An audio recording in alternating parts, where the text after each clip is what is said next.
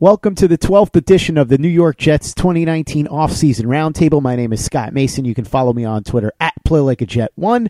And this week we are going to begin the roundtable by picking things off where we left off last time with Jim Geraghty. And Jim, you mentioned the possibility of the Colts being a threat in terms of signing Le'Veon Bell. Now, I'm sure if he signs with the Colts, somebody will find this audio, play it back, and rag on me for it. So that's fine. If that happens, it happens. But what I can say is that my friend George Bremer, who's a beat reporter for the Indianapolis Colts, has told me that he believes that the Colts are not going to sign Bell because he said that they already have three running backs they like, especially Marlon Mack. All of them make peanuts, and that they are not going to want to spend on a running back. They want to spend on the defense. He said the only reason that he thinks it's possible that maybe the Colts could get into it is if he believes that Le'Veon Bell is the best receiving option because the Colts do want to add a receiver. But he feels that there's a very strong chance that they're not really going to be in the Le'Veon Bell sweepstakes. He told me he would be pretty surprised if it happened. I think his words were something along the lines of never say never, but I'd be pretty close to shocked. So we'll see. I say that, and I probably just jinxed it, and now he'll end up signing with the Colts because that's how these things work, right, Jim? We've been around long enough to know that. The other thing I will say, Jim, is that talking to my friend John Grella, who used to work as the head of communications for the Tampa Bay Buccaneers, you kind of get a feel for how these teams operate and how these leaks get out and why they're leaked and so on and so forth.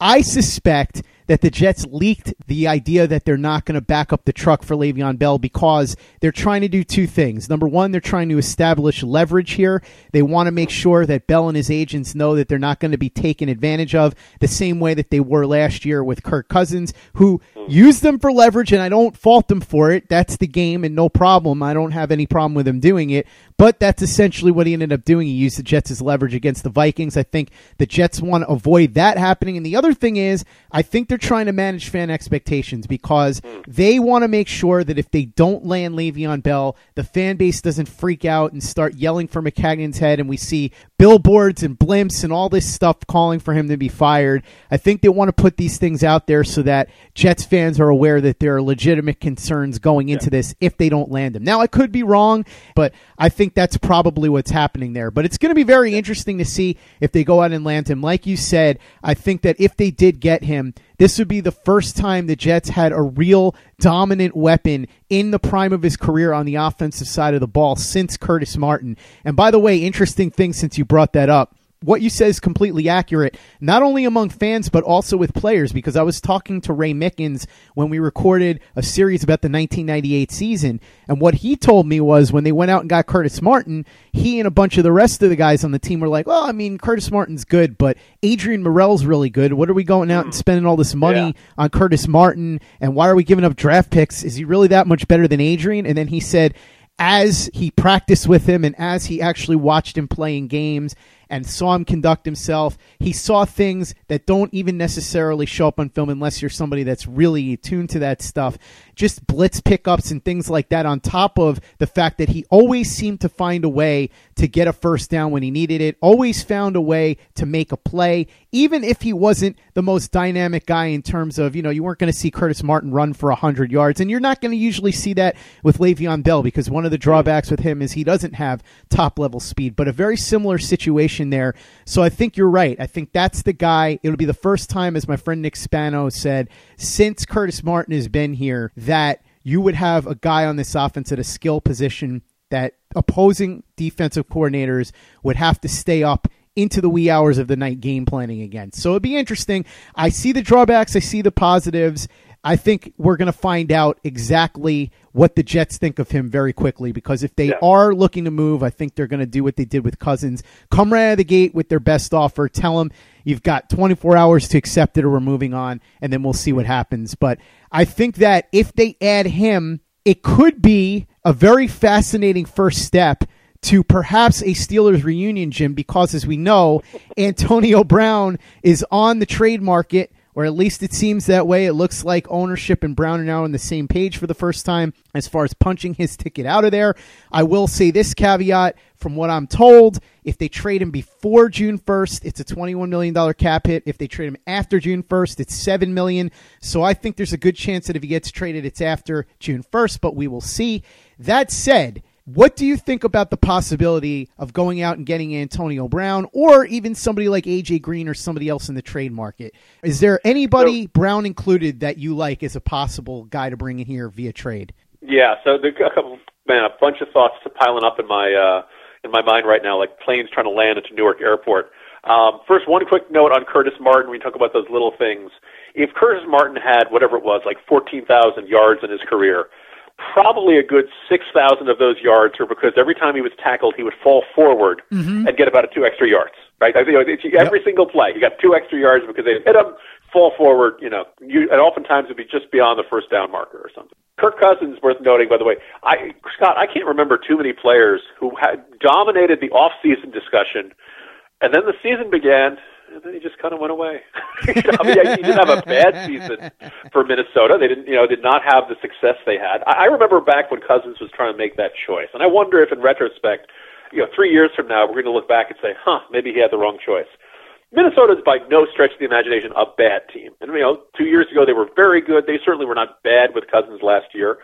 But look, the NFC is loaded, right? I mean, they got the Rams, who obviously forgot how to play football in the Super Bowl, but up until then we're looking like the next great up and coming rising dynasty. The Eagles, who can't be counted out anytime soon. The Saints, who I would have loved to have seen in the Super Bowl, and according to, if the refs had made a couple of different decisions, maybe they would be there.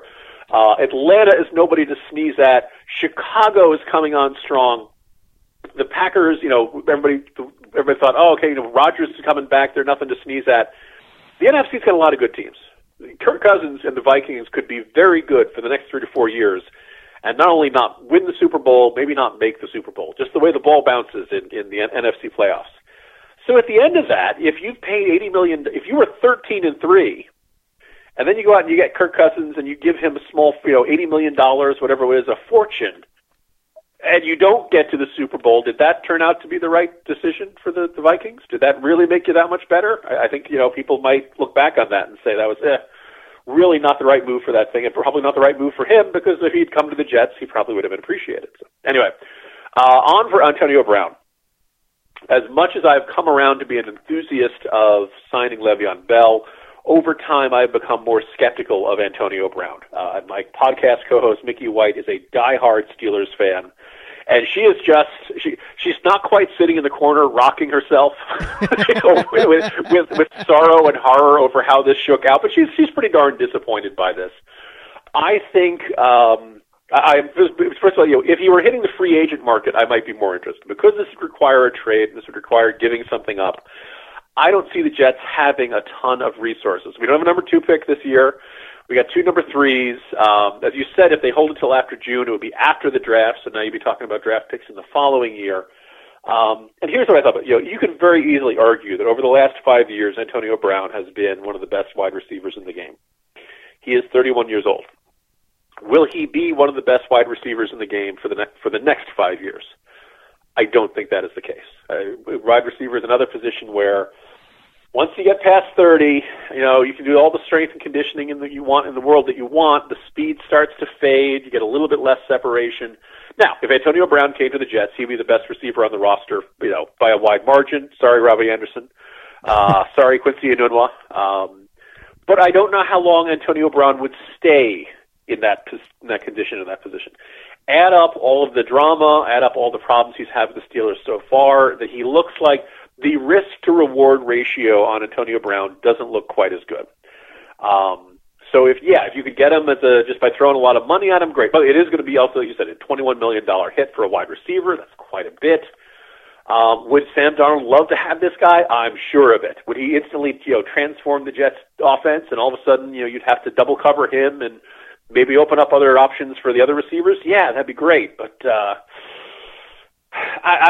the sheer amount of outlandish statements he's made and the social media tirades and all that kind of stuff just makes me nervous about Antonio Brown and whether he would be happy wherever he goes. And so, considering the fact that the Steelers seem pretty determined that they probably would strongly prefer to trade him to an NFC team, that means you'd probably have to offer more.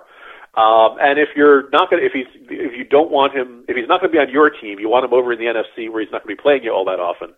So I don't think Antonio Brown is nearly worth the effort that Le'Veon Bell is.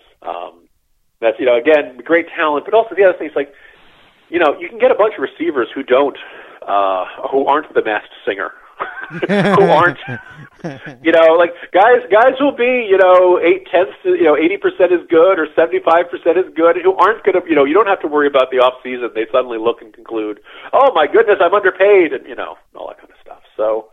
I could very much understand if the general manager and coaching staff said, who we want? We want no drama guys. We want guys who are not going to get in trouble off the field, aren't going to get suspended, no PEDs, and just, let them go and go out and play, and who we can count on week to week. And sometimes I get the feeling these players don't quite realize that kind of gets factored into your value if you're going to be somebody who's going to be this constant issue and constant distraction. A lot of guys have the talent to make it worthwhile, and I think you could argue the Antonio Brown of the recent past is worth it. I'm not so sure how far into the future, though, Antonio Brown would still be worth it. While sports can bring us so much joy, it can also bring us a lot of unwanted stress, and that stress can make it difficult to concentrate, relax, and get decent sleep. Sunday Scaries was launched in 2017 by two best friends and business partners, Bo Schmidt and Mike Sill. They operated a full-service bar with 50 employees and were always exhausted. They tried all kinds of products, but they didn't work. Then they started experimenting with CBD. They loved the effects and regained control of their days and nights, but they wanted better CBD products. So what they did for themselves was specially formulate CBD gummies with vitamins D3 and B12 that were super consumable, easy to take on the go, and effective. Long story short, their specially formulated CBD products and vitamins helped relieve the overwhelming angst they felt on a daily basis. So in July 2017, they named the company Sunday Scaries and began sharing their products with friends and launched their online store at sundayscaries.com. With tens of thousands of customers, monthly subscribers, and a 100% money-back guarantee, Sunday Scaries has always been on a mission to transform a worrisome nation into a chill one. And right now, we have a bonus for you. Get 25% off all products at sundayscaries.com when you use the code OVERTIME. Again, 25% off all products at sundayscaries.com when you use the code OVERTIME. This is the Overtime Podcast Network. I should note that for anybody who's confused, Antonio Brown is the former name of the wide receiver on the Pittsburgh Steelers who is now known as Mr. Big Chest. So, yeah, by the way, when I think of big chest, I'm not thinking of football players. This is definitely not something that you're going to be hearing on the Three Martini Lunch, I would gather. No.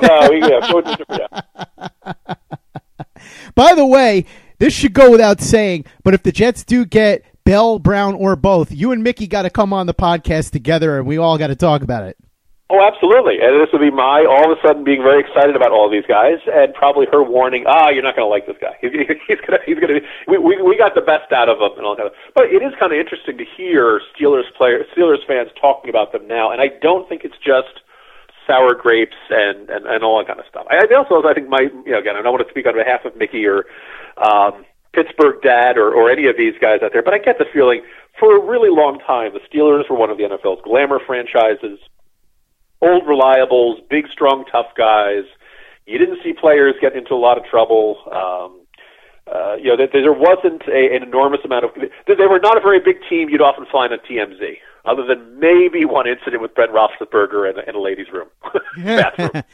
But by and large, and that was part of their glamour, right? That they were just a bunch. They weren't constantly dealing with distractions and all that stuff. I think the Steelers fan base is really thrown by this. That they're not used to dealing. And Mike Tomlin ran a tight ship, and you didn't have they were not a Keyshawn Johnson kind of team, right? They were not the kind of Randy Moss, although Randy Moss turned into a good citizen eventually.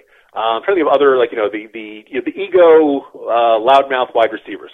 Some of whom were great and lovable, like Chad Ochocinco. And then some of them, like Terrell Owens, could really be an issue in the locker room. And the Steelers generally didn't have to deal with any of that stuff. So I think there's a little bit of, I exaggerate slightly, post-traumatic stress syndrome amongst Steelers fans as they suddenly deal with players who, there's also players always wanted to be there, and you didn't want to kick up too much trouble because you wanted to stay there. And as much as this was an extraordinarily frustrating season in the way it ended in Atlanta. But boy, I did feel like we were ready for a big changing of the guard in the AFC, that at some point Brady and Belichick have to either retire or die. And at this point, whatever works. Let's hope for retirement. I don't want to be wishing death on anybody. Everyone's mortal. Let's just keep in mind. Memento mori. At some point, the Patriots dynasty would come to an end, and that I think as Roethlisberger's, clearly on the back half of his career. I don't know if he's the starting quarterback 2 years from now, 3 years from now. You got to wonder how much gas he's got in the tank. Those were the two iconic teams, and maybe you could throw in Denver during the Peyton Manning years. Maybe you could throw Indianapolis during the Peyton Manning years. That there was time for new powers to rise, and it looks like Kansas City is set to be one of them. Browns fans would argue they've got the tools, and boy, we sure were hoping we'd be one of them. We were due, and we are due, and hopefully we will be. Look, there's really no reason the Jets can't and shouldn't be significantly better this coming season. If for no other reason than the fact that every new Jets head coach does well his first year, going back to Parcells. Maybe you could toss out Al Groh. Even Al Groh went 9-7 his first year. That's right. Yeah, Parcells took him from 1-15 to 9-7. Herm made the playoffs his first year. Mm-hmm. Mangini made the playoffs his first year, right? Didn't he? Yep. Mm-hmm. And Rex was, in the championship game his first 2 years. Convinced Rex Ryan was a great coach, and for a couple of years he was. And every Jets head coach has had a winning record his first season since Parcells. And so really, I have no idea why the expectations for Gase would be, 7-9, 8-8, that's fine. No. If they're not 9-7, something went wrong. And the other thing which is also really frustrating about the Gase, I don't know, I want to see Gase succeed. I don't want him to be one and done or something like that. But if there's any indication that he's not the right guy, I'm kind of in the mood to tear off the Band-Aid. And that's one of the reasons that makes this hiring choice so frustrating. Because let's say Maccagnan has a bad draft. Let's say the free agents don't pan out well. Let's say that after this season, there's no strong case for keeping Mike Maccagnan as general manager for the Jets. Well, you get rid of him. You bring in the new guy. Does the new guy want Adam Gase? Maybe he does. Maybe he doesn't. The new guy's probably going to want to bring in his own coach, right? So you end up, if you're going to change your management of your team, do both at once. Just make a clean sweep, bring in the GM, let the GM pick the head coach he wants, and hold the GM accountable for the head coach's performance. Not this, we're going to hold one guy accountable, but not that guy. This separate track for the two positions really leaves me as leaves a bad taste in my mouth. But Lord knows I'd love to be very happy to be proven wrong. Jim, I just have one thing to say to Pittsburgh Steelers fans, and you can deliver this message to Mickey for me as far as having to deal with this kind of circus atmosphere for the first time. May I quote Bruce Willis's character from the movie Die Hard speaking to Sergeant Al Pal, "Welcome to the party, pal." Yeah, and also my heart doesn't bleed for Steelers fans of oh my goodness, it's been a few years since we've been to the playoffs. We haven't won a Super Bowl in a decade. It's so terrible. Yeah. No sympathy here. So. No question about it. I think that Steelers fans, I don't want to say they deserve this, but listen, we've dealt with it long enough. They can take it for a year or two. They were due. They were due for this. If every franchise is going to have its period of intense drama, well, it's your turn to the barrel, guys. So hope you enjoy it, and hopefully it passes quickly. And look, it's not like the Steelers were a bad team last year. Not great. I think very disappointing. I think I picked them as the AFC representative in the Super Bowl. I think I picked the Rams, so good for me on that. Again, I think it's interesting to question how much the off the field drama was an issue compared to just not being the traditional. I mean, it's not like James Conner was certainly a fine enough fill-in for Le'Veon Bell. They're an aging team, and my sneaking suspicion is that at some point age catches up with them. Be interesting to see if you hear calls for replacement of Roethlisberger at some point. Every dynasty comes to its end, and I think the Steelers were expecting one or two more championships before it ended, and that may not be in the cards for them. We'll have to see what the coming year brings. Hey guys, Greg Peterson here with the Baseball Betting Podcast. As we know, the MLB season is back in our lives. It's going to be a 60-game sprint unlike anything that we've ever seen before. And I'm going to be giving you picks every single day, 7 days a week with Major League Baseball. We're also going to be keeping up with the KBO as well. If you like baseball and you like being able to make some money, subscribe to the Baseball Betting Podcast with Greg Peterson on Apple Podcasts, Google Play, Spotify, Stitcher, TuneIn, or wherever you get your podcasts. This is the Overtime Podcast Network. No question about it, but they've always been able to get by not only on the culture, but also the fact that they've drafted very, very well from year to year. That's something the Jets have had a lot of trouble with since the Mangini years. And as we said, if they're going to take a step forward, they're going to have to fix that. It's going to have to start right now this year, this April, in this draft. So let's talk about that a little bit. The Jets have the number 3 overall pick, and then they have all the rest of their picks except number 2 and number 6, but they do have an extra third rounder from the Teddy Bridgewater deal. So, first things first, what do you like at number 3? Is there a specific player that you think the Jets should zero in on? Would you be looking to trade back? And as far as the rest of the picks, any players or any specific positions that you'd like to see them target? Sure.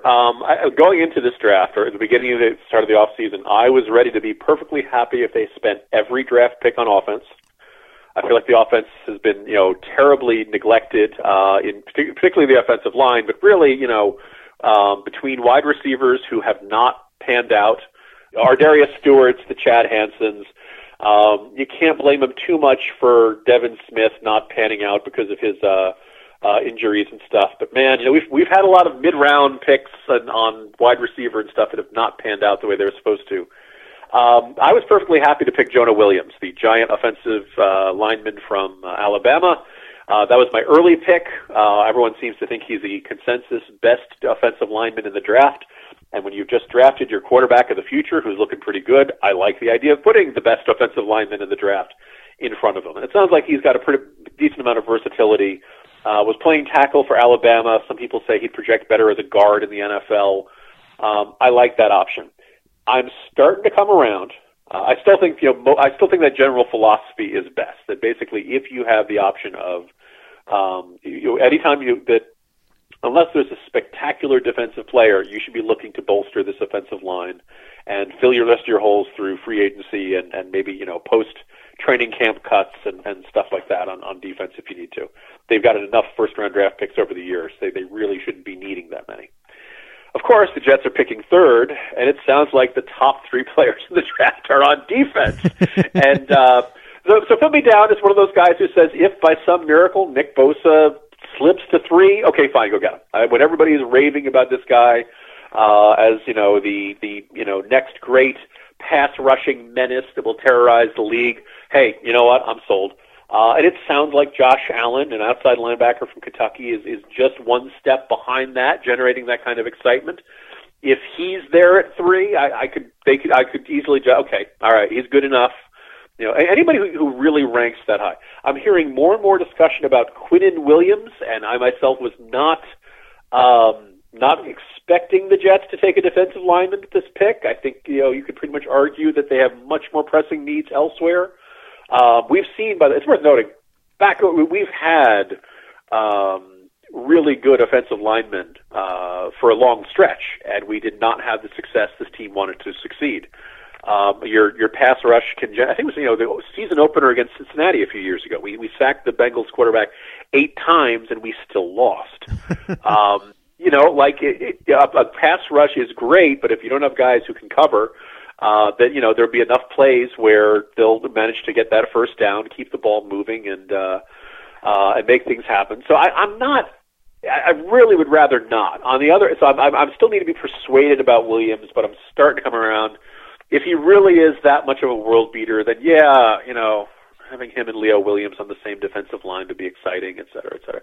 But the problem is that means you're not addressing your other, much more glaring offensive needs until the 3rd round. And it's worth noting that our third round pick is early. The one we got from the Saints is pretty far back. So you've got the number 3 overall pick, and then a long wait till your 3rd round pick, and then you're waiting another decent round again. So yeah, you get 3 players in the first 3 rounds, but you've got one really great choice, and then you've got 2 that are back towards the rear of the selection process there. So I'm not again, it would be really nice if we had a general manager who could hit on mid-round picks. We do not have that by and large. Maybe you could say Chris Herndon is a nice fourth-round pick. Okay, good for you. Trenton Cannon might give you value for the sixth pick. I'm not in love with it. Elijah McGuire has had some nice moments here and there. I mentioned Brandon Shell.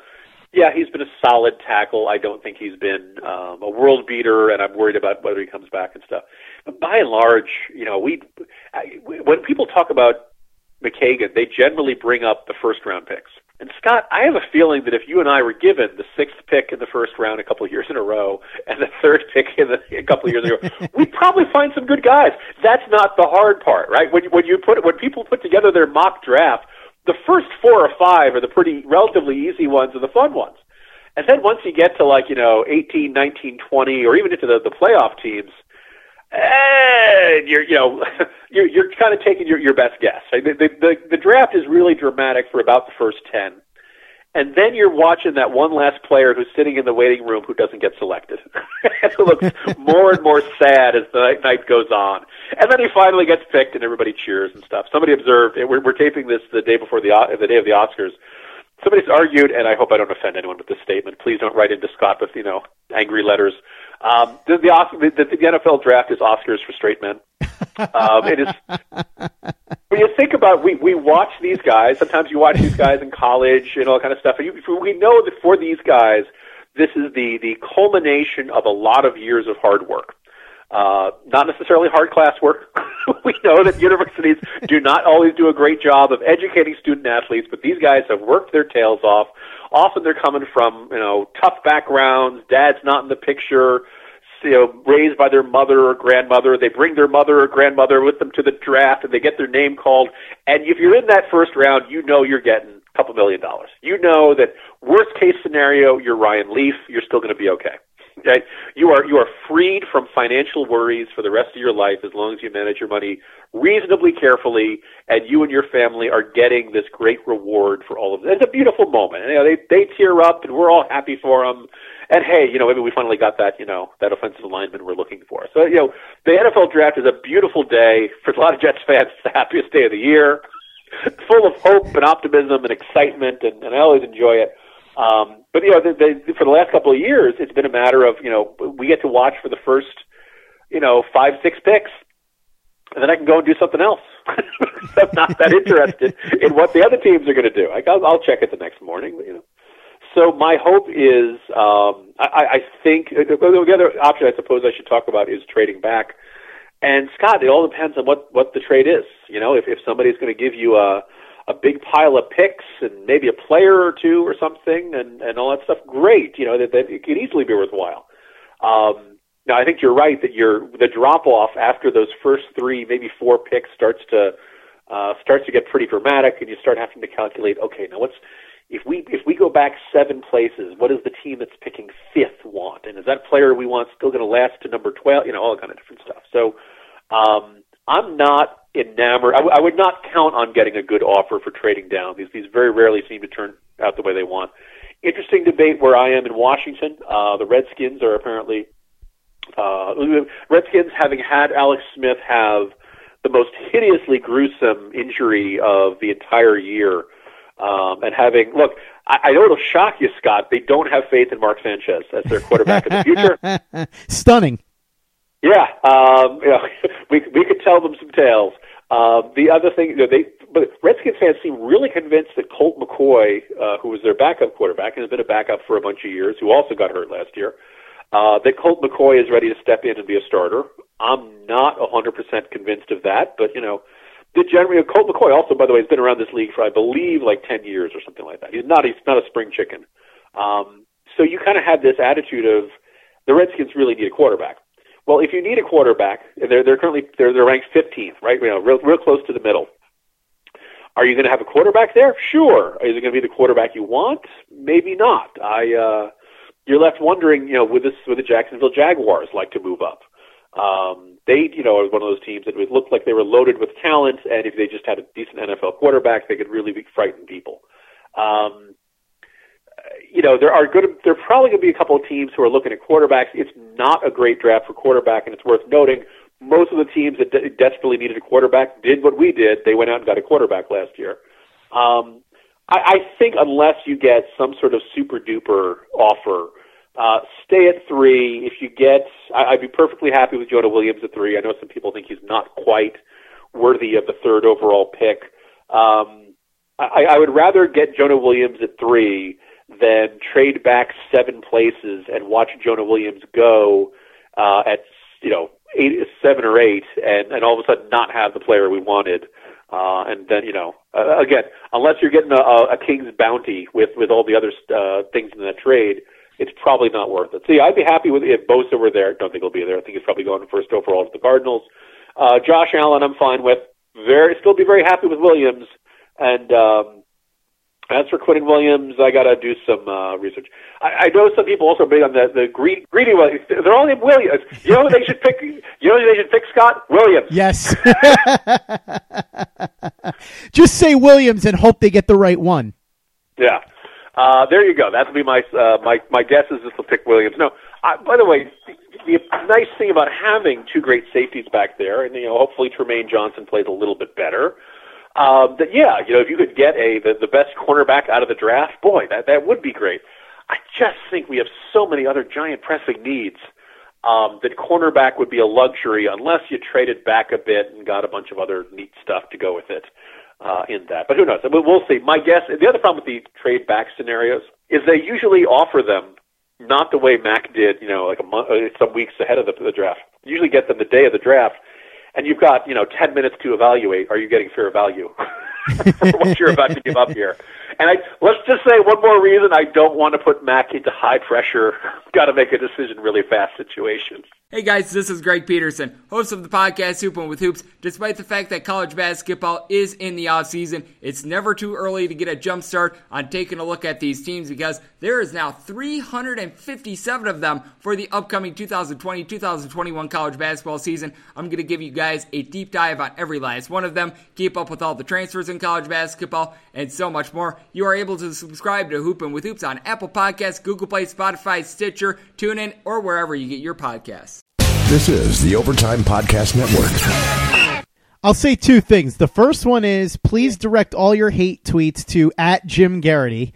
Okay? There you go. So that's the first thing I want to say. The second thing is I agree with you as far as an offer to move up. I think that the 3 best players in this draft, and you and I differ on this a little bit, for me, it's Quinnen Williams, Nick Bosa, and Josh Allen, in whatever order you want to put them in. I think they're interchangeable in some respects. I think Allen is probably 3rd on that list, and I would have Bosa and Williams at either 1 or 2, depending on which way you look at it. I think Quinnen Williams may actually be the best player in the class, but you might make the case that Bosa plays a more important position, so you might take him. Regardless, I think that there's a fairly steep drop-off after those 3 guys, and so if I'm going to move out of that spot, I would want a substantial offer, and part of the reason on top of it is because, as you said, I don't really trust Mike Maccagnan to move back and make the right pick when it's a questionable spot. I think if you're in the top 3 and you have those 3 staring at you, you get one of the 3 and you're good because I think all 3 of them have serious potential. After that,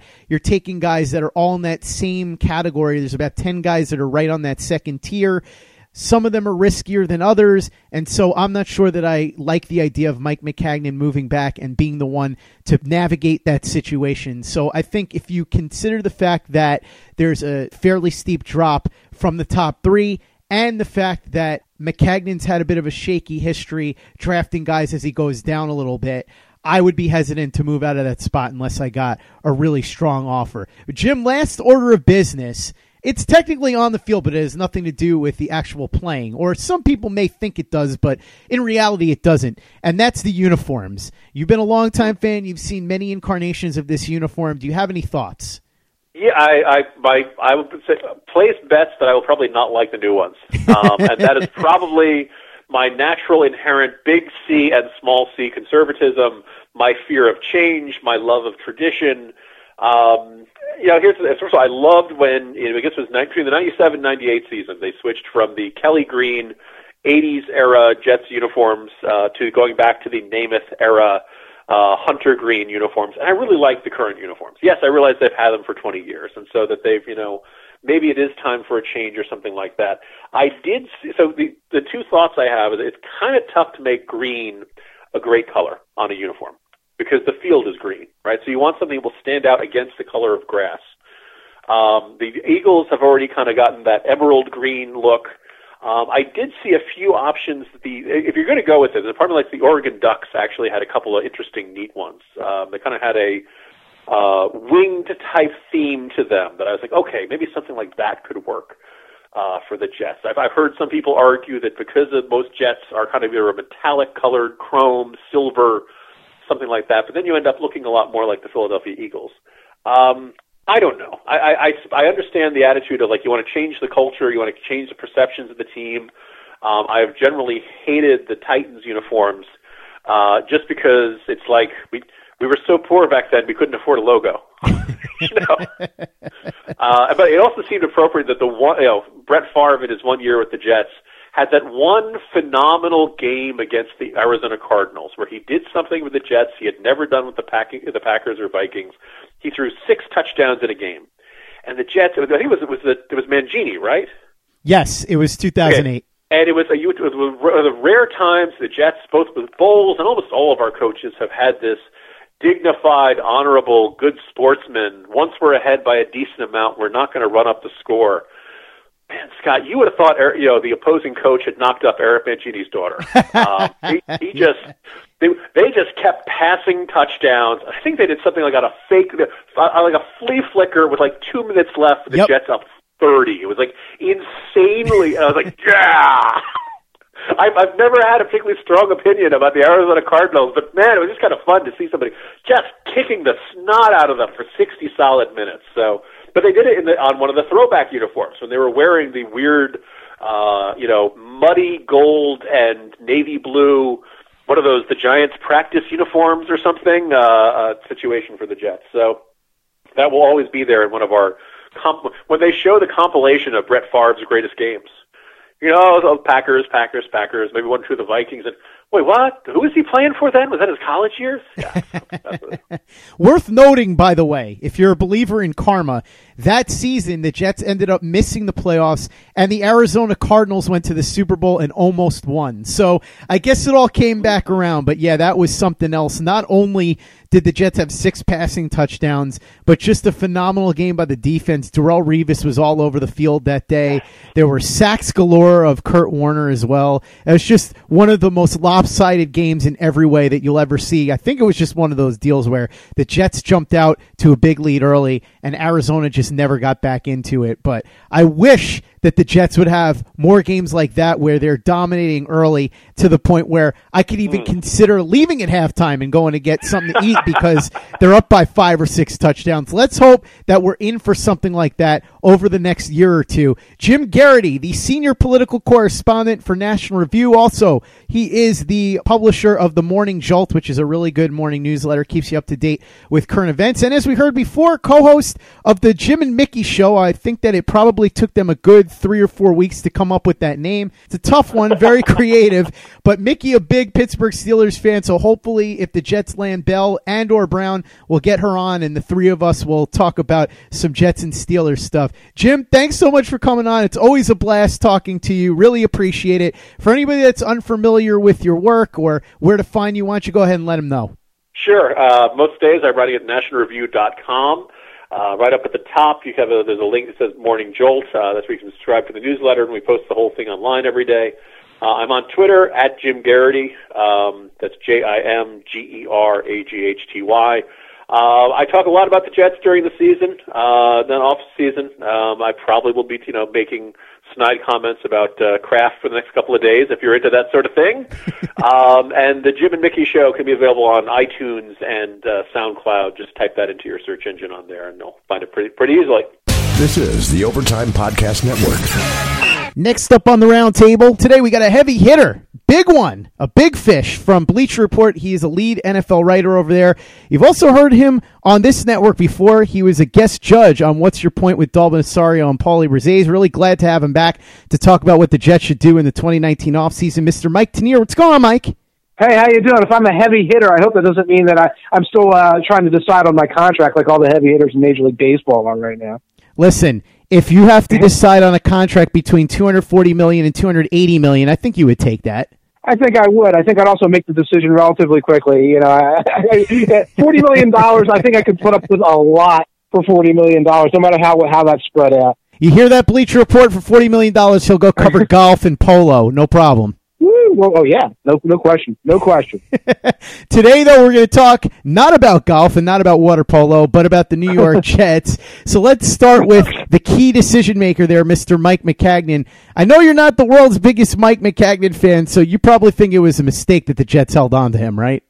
Yeah, you know what? It's funny because we had a lot of weekend talk about the AAF, and I tuned in to watch a little of the AAF, and a lot of fans did, and there was a lot of chatter, and we talked about it. It was exciting. It was a good little bit of football there. And of all the takeaways from the AAF is that, you know, Christian Hackenberg got shut out as starting quarterback in his game. It was like 10 of 23 as a quarterback for, I don't know if it was the Birmingham Iron. I lose track of who's who in that league. So it's funny how an entire league sprouts up, and it's a minor league, and it's still just trolling Mike Maccagnan. Like, it's still just demonstrating kind of like the decision-making process there. So, yeah, he's there. He's got, you know, whatever, $100 million worth of draft capital to work with, of free agent capital to work with. He's got draft capital to work with.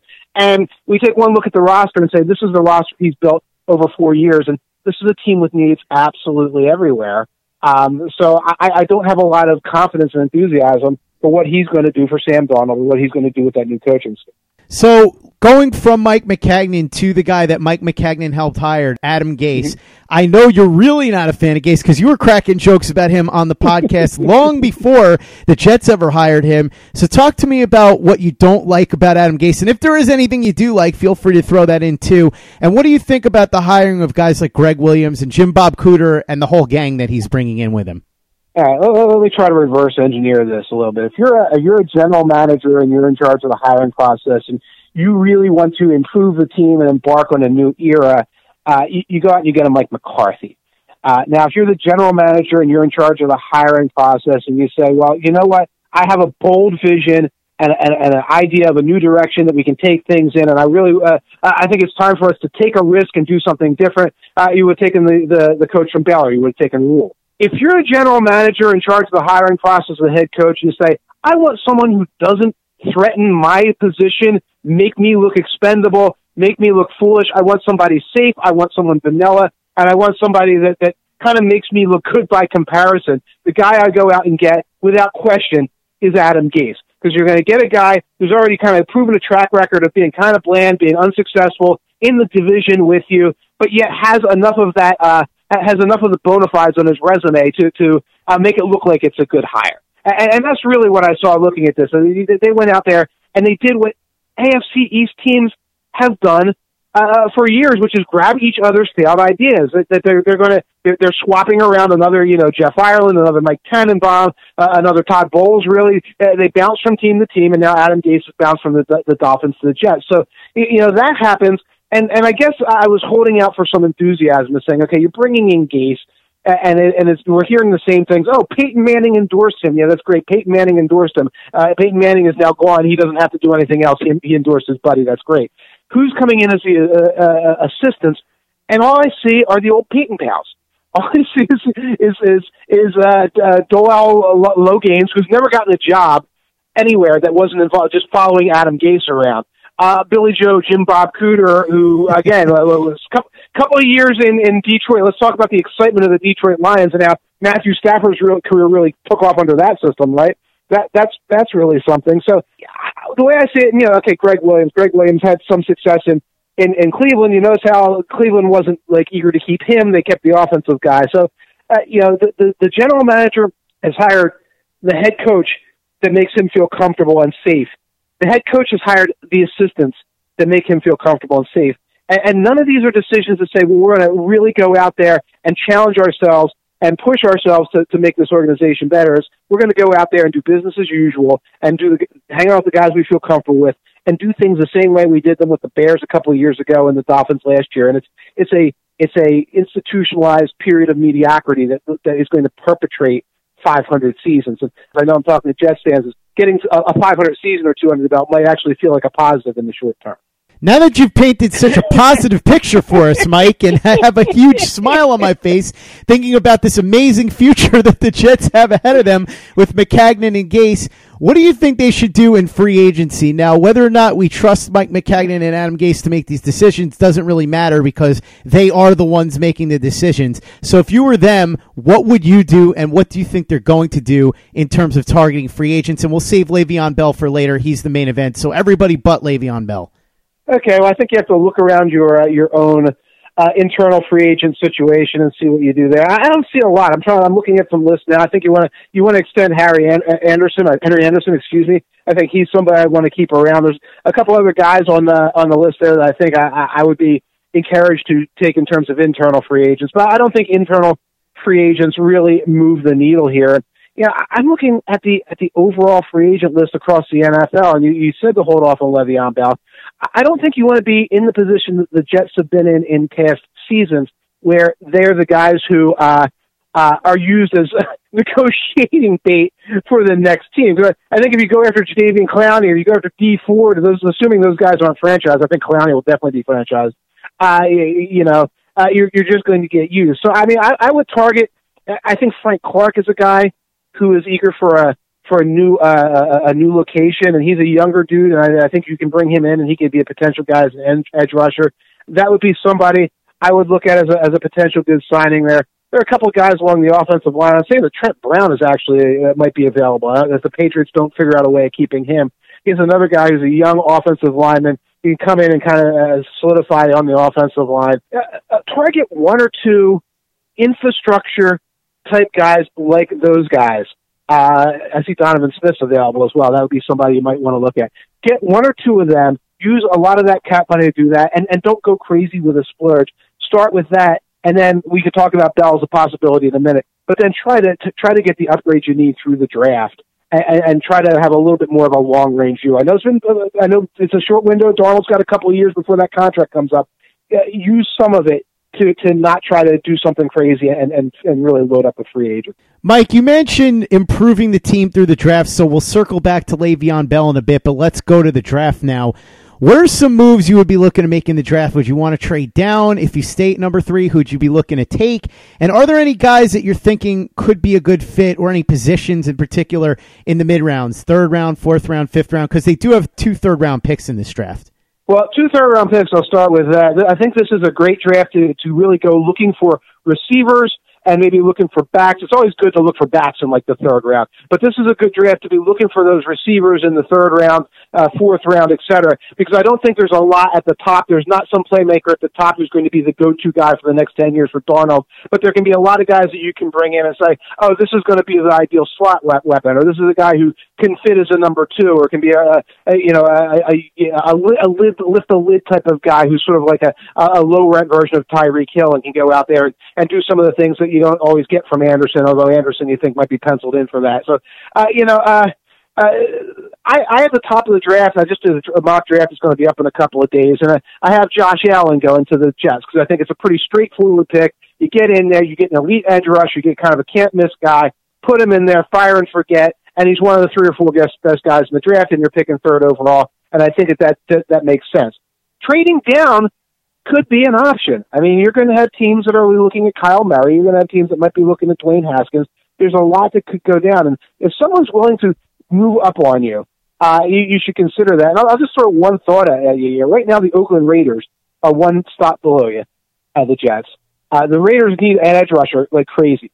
I'm assuming that Bosa and Allen are going to go in that top 3.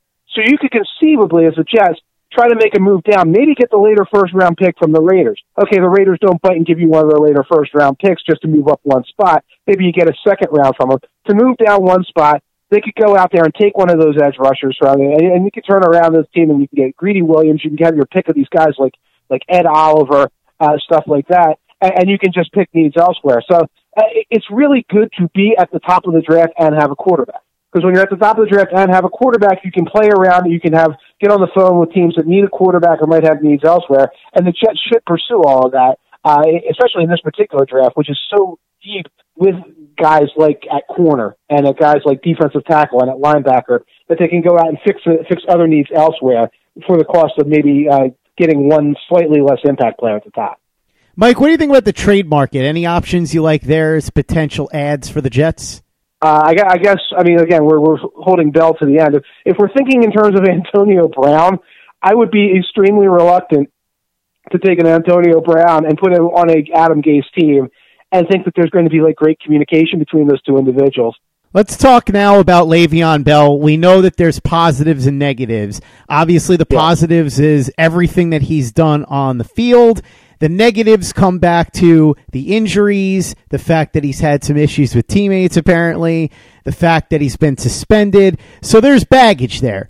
But let's say you're the New York Jets, you're Adam Gase. You said before you'd be reluctant to add Antonio Brown onto a team that's coached by Gase. So there's a factor there, too, if whether or not you think Bell would be a fit for Adam Gase. But on the field, we do know that Gase loves running backs that can make plays in the passing game, and Bell can do that. So if you were the Jets, would you back up the truck and offer Le'Veon Bell a huge pile of cash? And do you think that's what they're going to do? Let's unpack a little of this. I don't put Antonio Brown and Le'Veon Bell in the same category because Antonio Brown's gone like kind of cuckoo bananas crazy town. Like really, even as we speak, there's stuff going on the internet with him. Whereas Le'Veon Bell, he wants his money. He's wanted his money for a year and he sat out. And it sounds like there was friction there, but I think that there's a lot of just problems with the Steelers. So I'm not as worried that Le'Veon Bell is going to come in and like blow up a locker room as I think legitimately I'd be worried Antonio Brown is where his mental space is now. So that's not as big a worry for Bell. Here's what my advice for the Jets, because I think he can come in, he can be a safety valve for Sam Darnold. He can be somebody who catches those outlet passes. I think he's still got several really high impact years left in him. The Jets don't want to get into a bidding war with themselves over Le'Veon Bell. And you talk about backing up the money truck. I don't think there's going to be a ton of bidders for Le'Veon Bell's services. I think that, the 49ers might be in play. I think some other teams might be in play. I think that the Jets are in position to kind of dictate. And what they should do in terms of dictating is try to look for some kind of 2-year guaranteed deal, or maybe it's got a 3rd-year dummy year and has a decent amount of upfront money there, but not some kind of crazy epic break the bank thing. I think you can wait Le'Veon Bell out. I think if Bell's like, oh, this isn't I wanted to get paid like the top running back and the second best receiver, all that stuff he said 2 years ago. You can wait him out. He's been out he hasn't gotten a paycheck in a year, and give him something a little lower. I don't think you're going to get overbid by another team, and that's what the Jets should do. Keep him in here where he's a little bit of a prove-it situation, where there's not a lot of long-term money, et cetera, and you can get him in and you can get him sort of hungry and motivated. That's what I think they should do. What will they do? There's two elements I don't like. One is just sort of saying we're going to pass on him completely and not take an opportunity when you have all this extra money, where you can put some upfront money in front of the guy, not take an opportunity to take a chance on this guy, just like whiff on him totally, or back the money truck up, as you said, and put some kind of wacky old Mike Tannenbaum caliber 6-year contract in front of a guy who might see that and might start not necessarily being the happiest camper pretty early in that contract phase. He is lead football writer for Bleacher Report and apparently willing to cover golf for $40 million. Mr. Mike Tanier. Mike, thank you so much for coming on. Really appreciate it. For anybody that doesn't know where to find you, why don't you go ahead and let them know where they can read your great work and they can interact with you on social media. Oh, you can find me at Bleacher Report. What you do is you download the BR app. Once you get that BR app, which is absolutely free and it works perfectly well on your cell phone, you can follow not just your favorite teams like the New York Jets, but your favorite writers as well. You can follow me, Matt Miller, Mike Freeman, Ty Dunn, a bunch of other guys, people who write about golf, et cetera, et cetera. That's where you can find me on the internet or on your phone. Also on Twitter, at Mike Tanier. That's at Mike, T as in Tango, A-N as in Nancy, I-E-R. And I'm on there all the time. And most of the time these days, I appear to just be arguing about Kyler Murray. Awesome. Sounds like fun. I might have to jump in on that and get in on the Kyler Murray arguments. I don't even really have a strong opinion of Murray. I just like the fact that it animates you so much. So thanks again for coming on, Mike, and thank you for listening. Be back tomorrow with a brand new X&O Quick Hits dedicated entirely to Le'Veon Bell. Joe Blewett will break down the film with me, so that's going to be a lot of fun. In the meantime, make sure you check out all the great podcasts we have on the Play Like a Jet feed. You know where to do that. It's Turn on the Jets Digital and TurnOnTheJets.com.